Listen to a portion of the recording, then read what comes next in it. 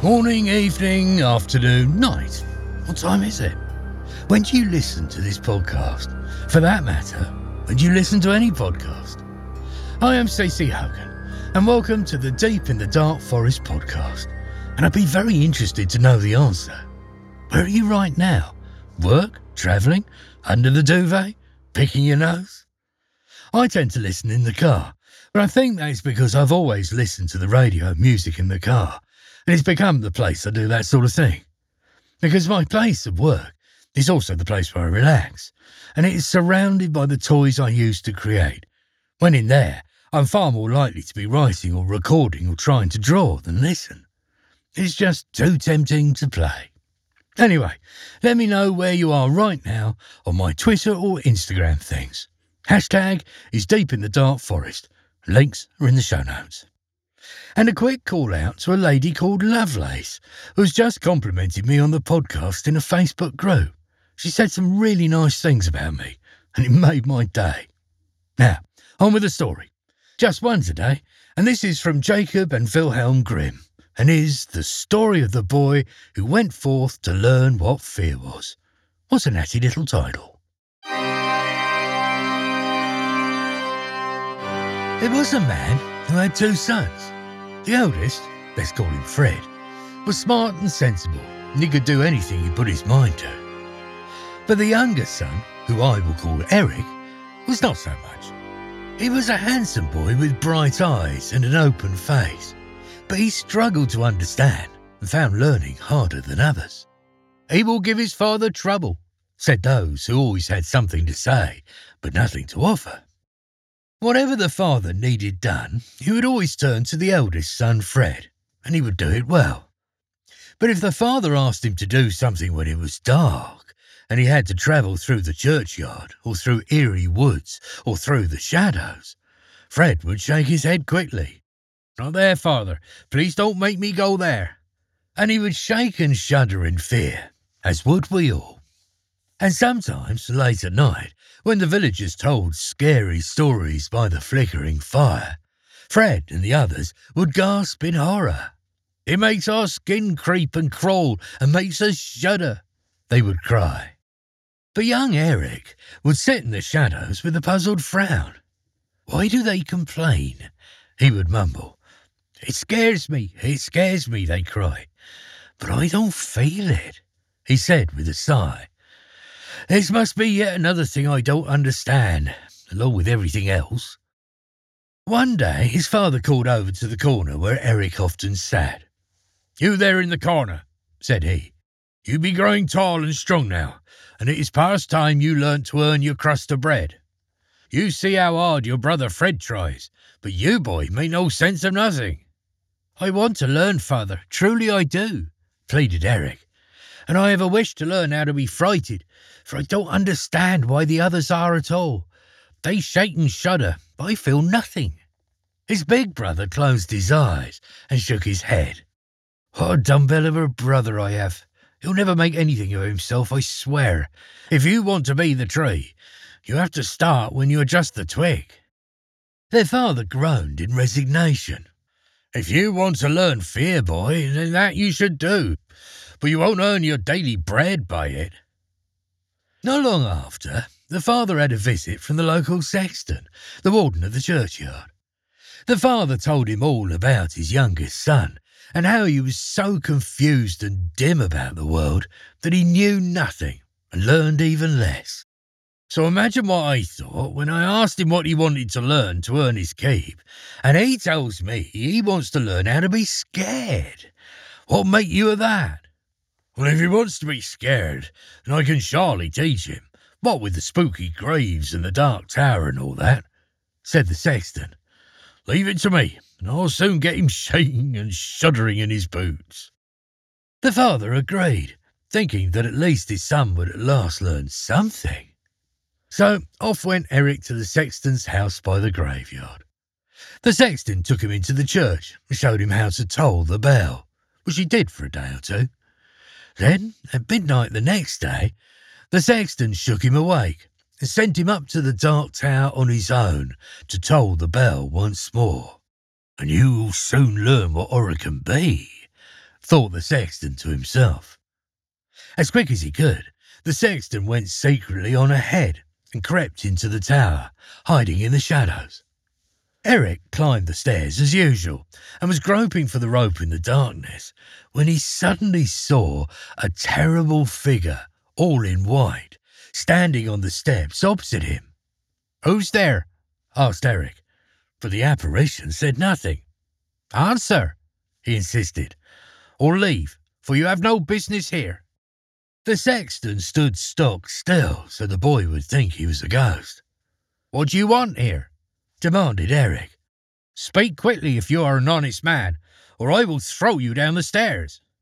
Eric was a big lad, and strong with it. But the sexton thought it was nothing more than an idle threat, so he continued to stand there like a white statue.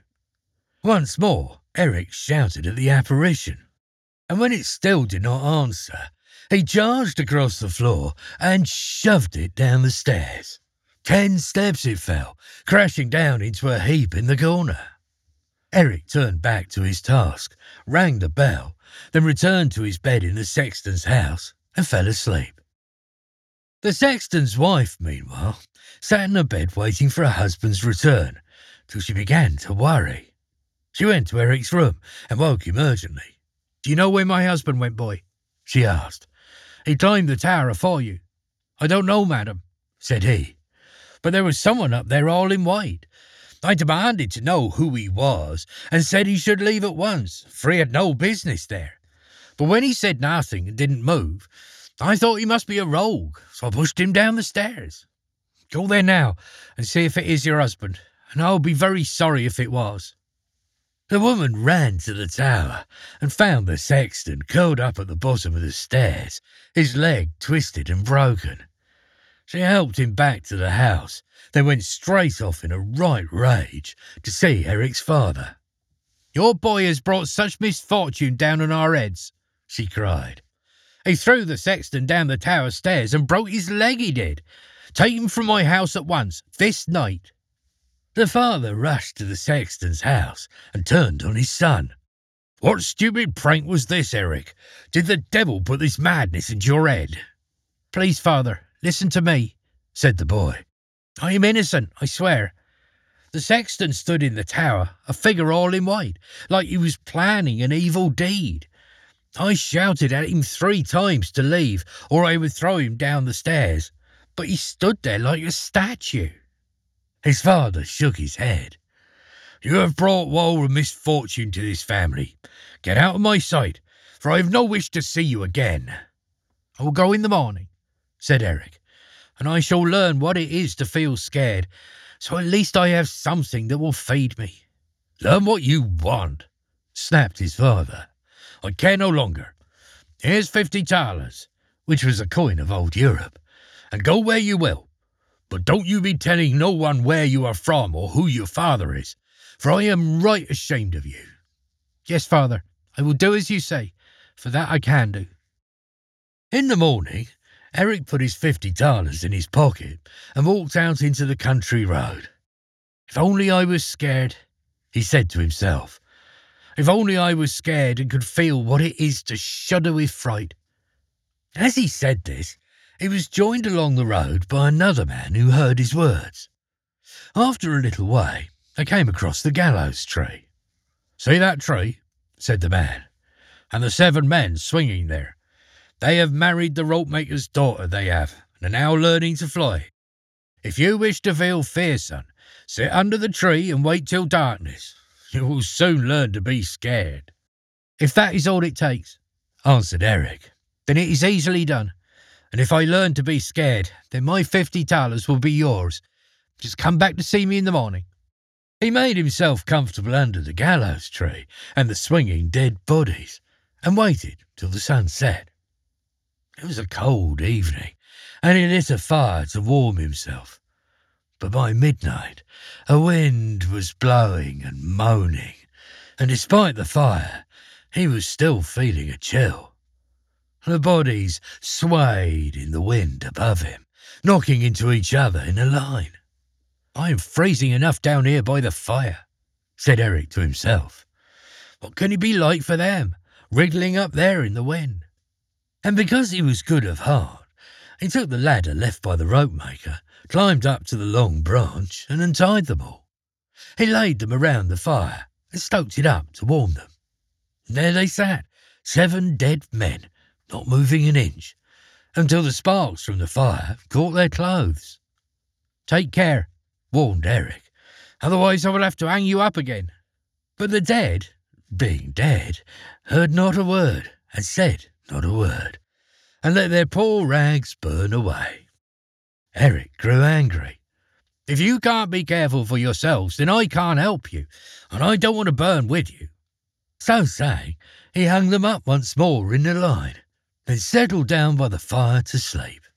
In the morning, the man returned. "Well, lad, do you now know what it is to be scared?" "Nay, sir," said the honest boy. "How should I know? Those swinging up there said not a word, and so stupid were they that they let their clothes burn when I sat them by the fire. Ridiculous." The man, realising he was not going to see one silver shaving from the 50 thalers, walked up the road muttering to himself, "I have never seen one like this, never in my life." So Eric went once more on his way, talking to himself as before. "Oh, if only I was scared. If only I knew how to be scared, and what it feels like to shudder from fright." A waggoner who was following behind, drawing his horse after, heard the boy's words and called out to him. "Who be you, boy?" "My name be Eric," said the boy, though heeding his father's words, kept his family name to himself. "Where are you from, then?" "I know not, truly," replied Eric, and being someone who knew nothing of the world, this was probably so. "Then who is your father?" "That I cannot say, sir." "Then what is all that you are telling yourself?" "All that, sir?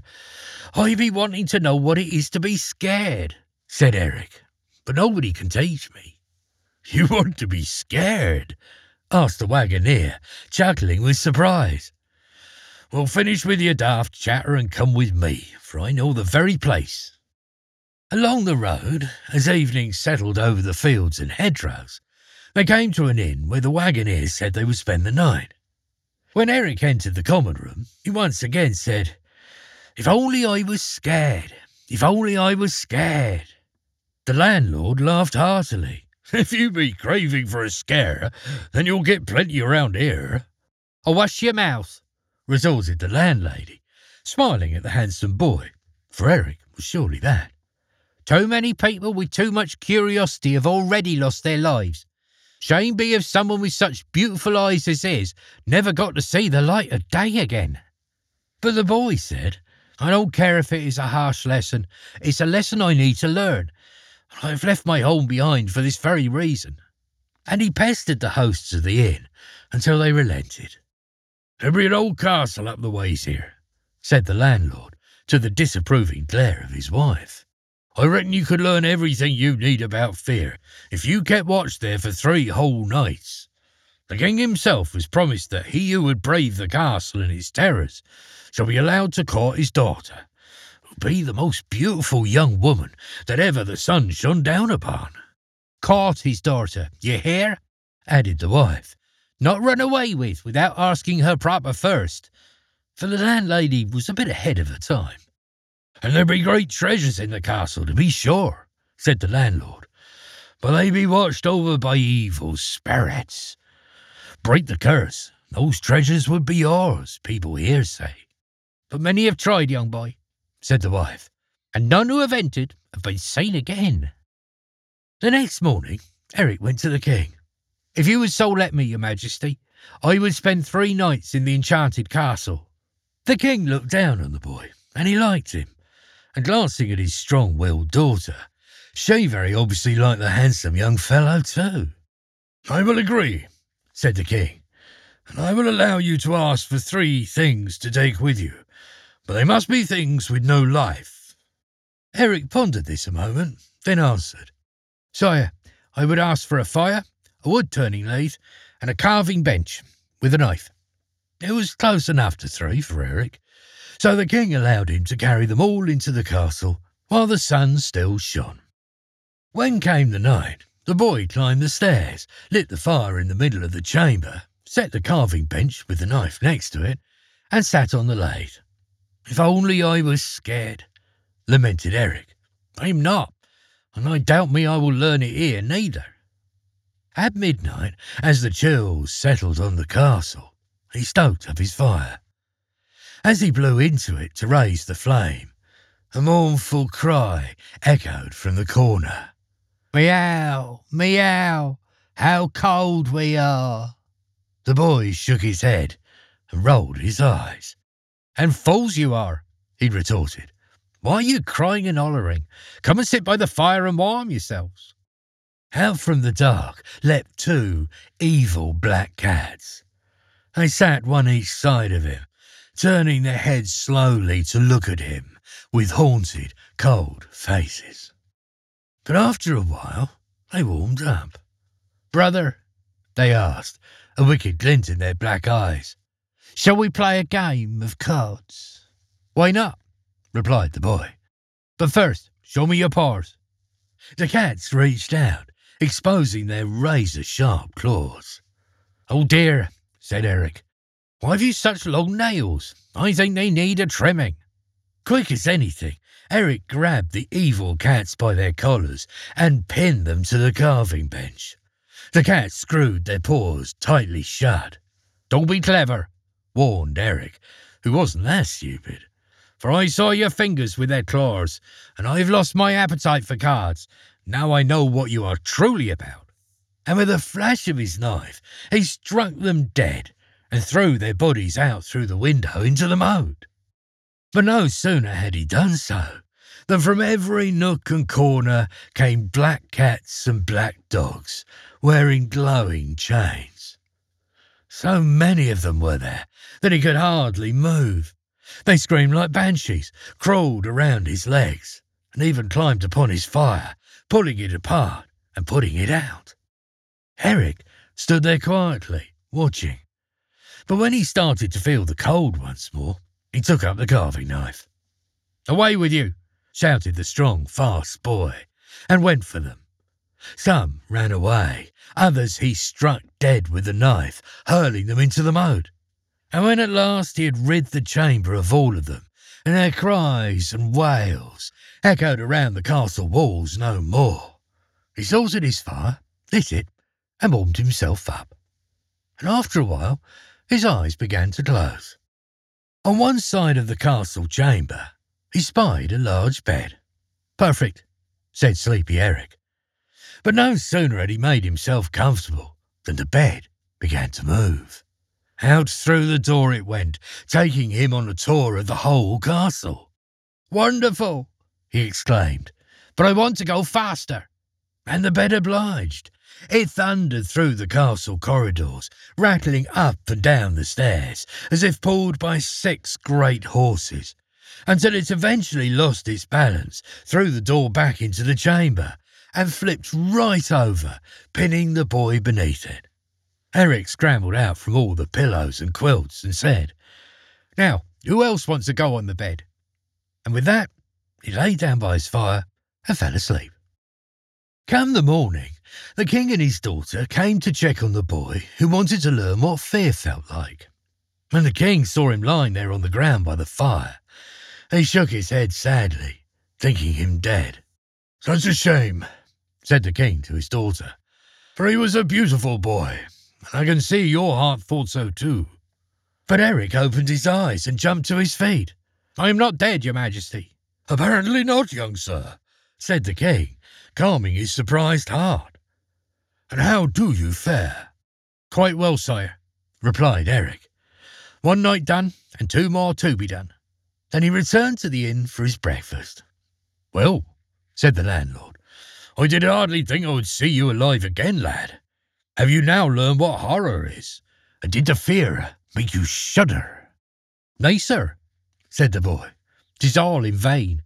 It'd be easier if someone would just tell me to be truthful."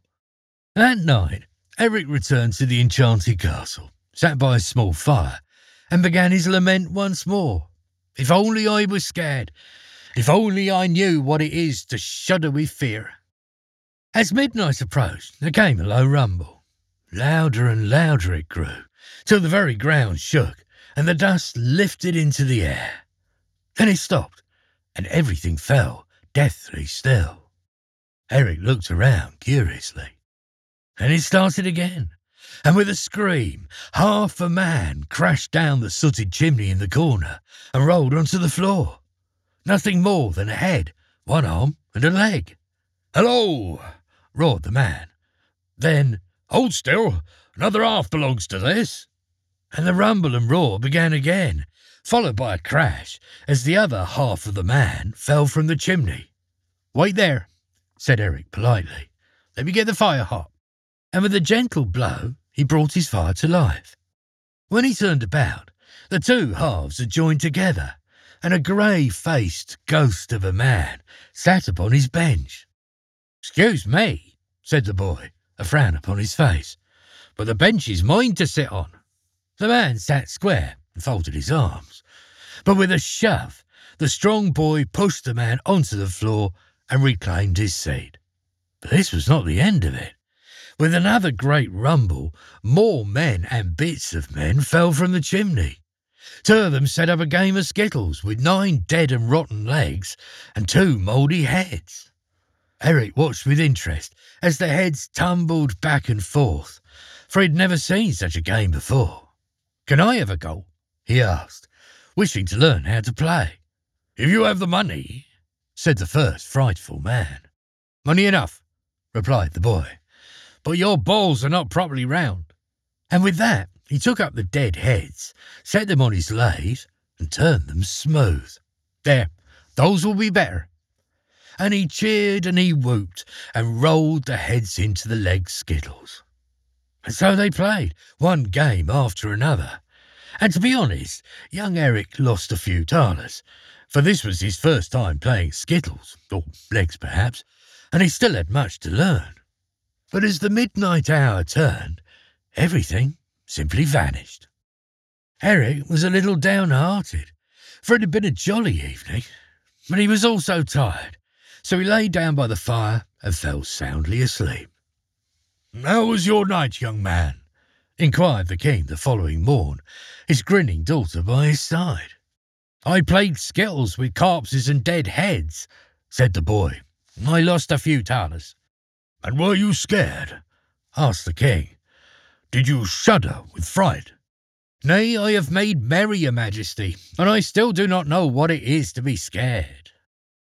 On the third night, Eric sat himself down on his bench in the castle, feeling most grumpy. "If only I was scared," he mumbled.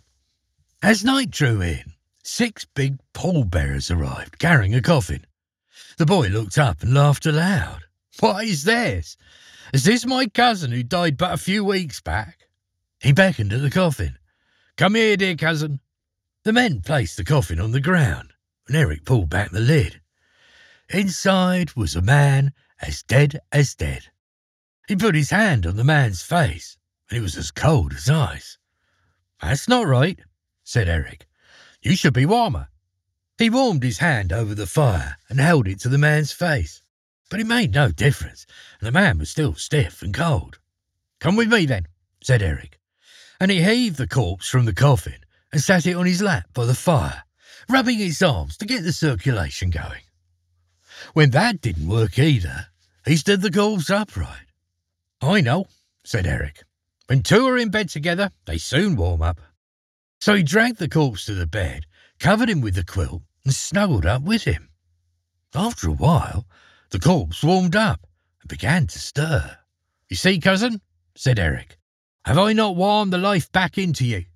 But the dead and rotting cousin was furious and jumped to his feet. "I will strangle you, Eric," he shouted. "What? Is that all the thanks I get?" replied Eric, feeling most affronted. "Well, back in the coffin with you." And he spun the corpse around, kicked him into the coffin, and slammed shut the lid.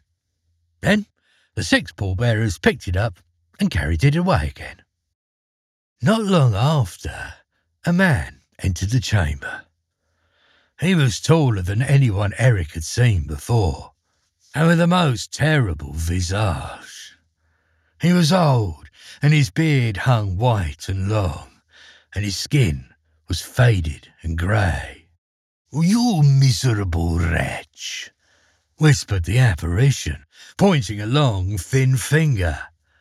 "Now you will learn what true horror is, for soon you will die." "Not so fast," said Eric, "for if I am going to die, I will have some say in the matter." "But I will seize you, boy, and crush the life from you." Slow down, and stop with your bragging," chided Eric. "I reckon I'm as strong as you be, probably stronger too." "Ah, a challenge," mocked the fiend. "If you are stronger than me, I will let you go. But if not..." "Agreed." "Follow."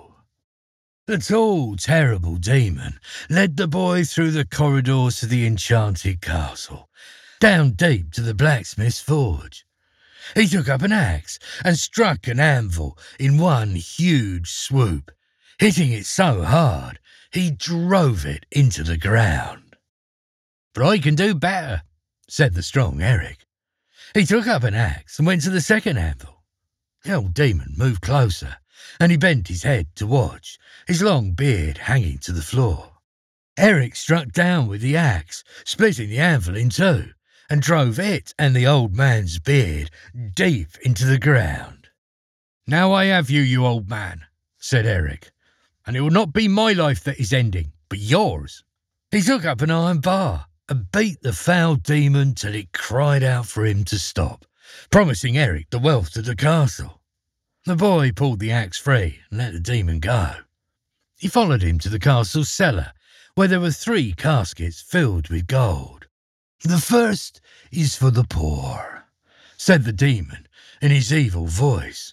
"The second for the king, but the third is yours."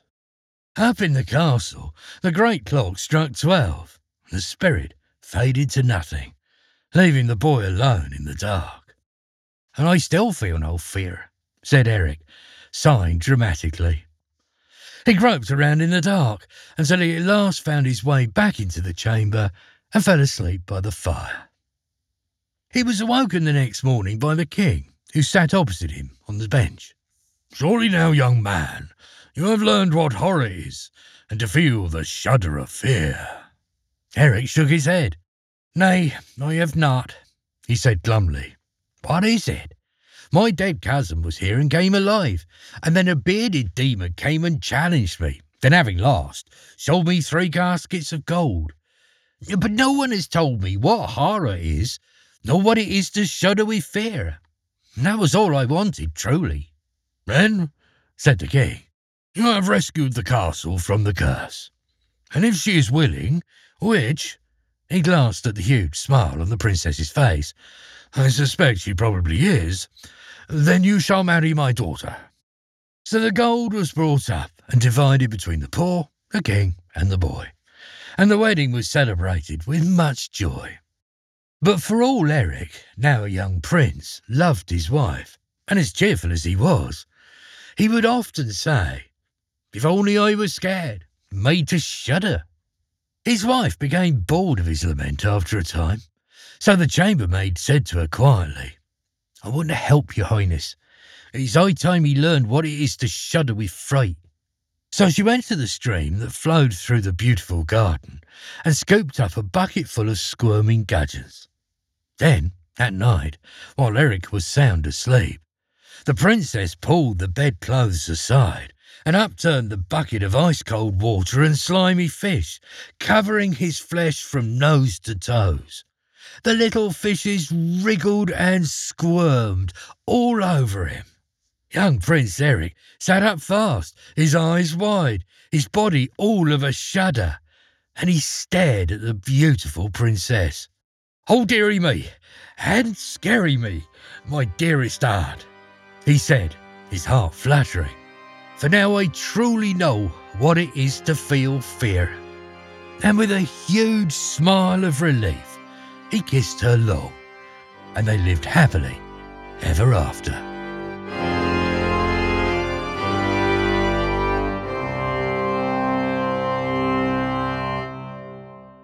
I think a quick note about currency is needed here.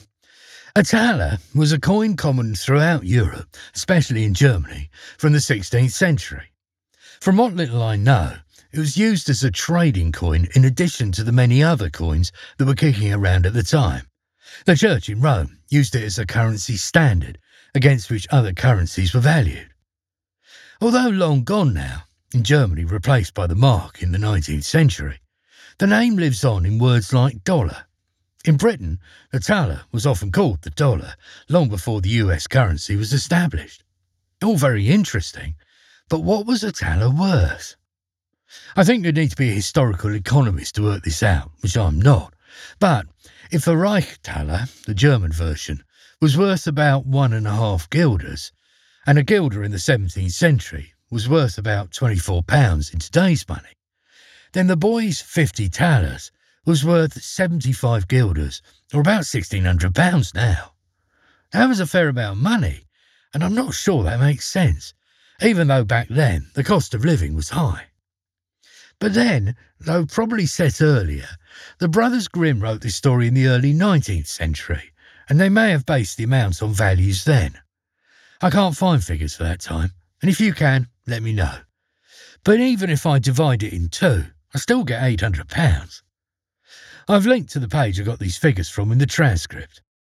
The page also has a lot of forward links where the writer found his research. I made a few changes to the story. The biggest one was to give Eric a name. In the original, he's just called The Boy, but that gets boring when you are narrating a longer story, and I thought he was owed a name as the hero. It caused me a little complication, since in the original, when the Wagoneer asks his name, he says he doesn't know, but it isn't clear if he really doesn't know, or this was an obscure way of hiding who he was and where he was from. Not for the first time, I've run into strange ambiguities in old folk tales. Anyway, that is all for this week.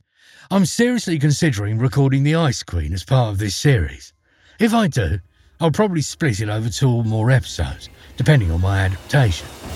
If you would like me to record the story, let me know on Twitter or Instagram using the hashtag DeepInTheDarkForest. You have been listening to Deep in the Dark Forest with me, CC Hogan, and I wish you good fortune as you travel on your way.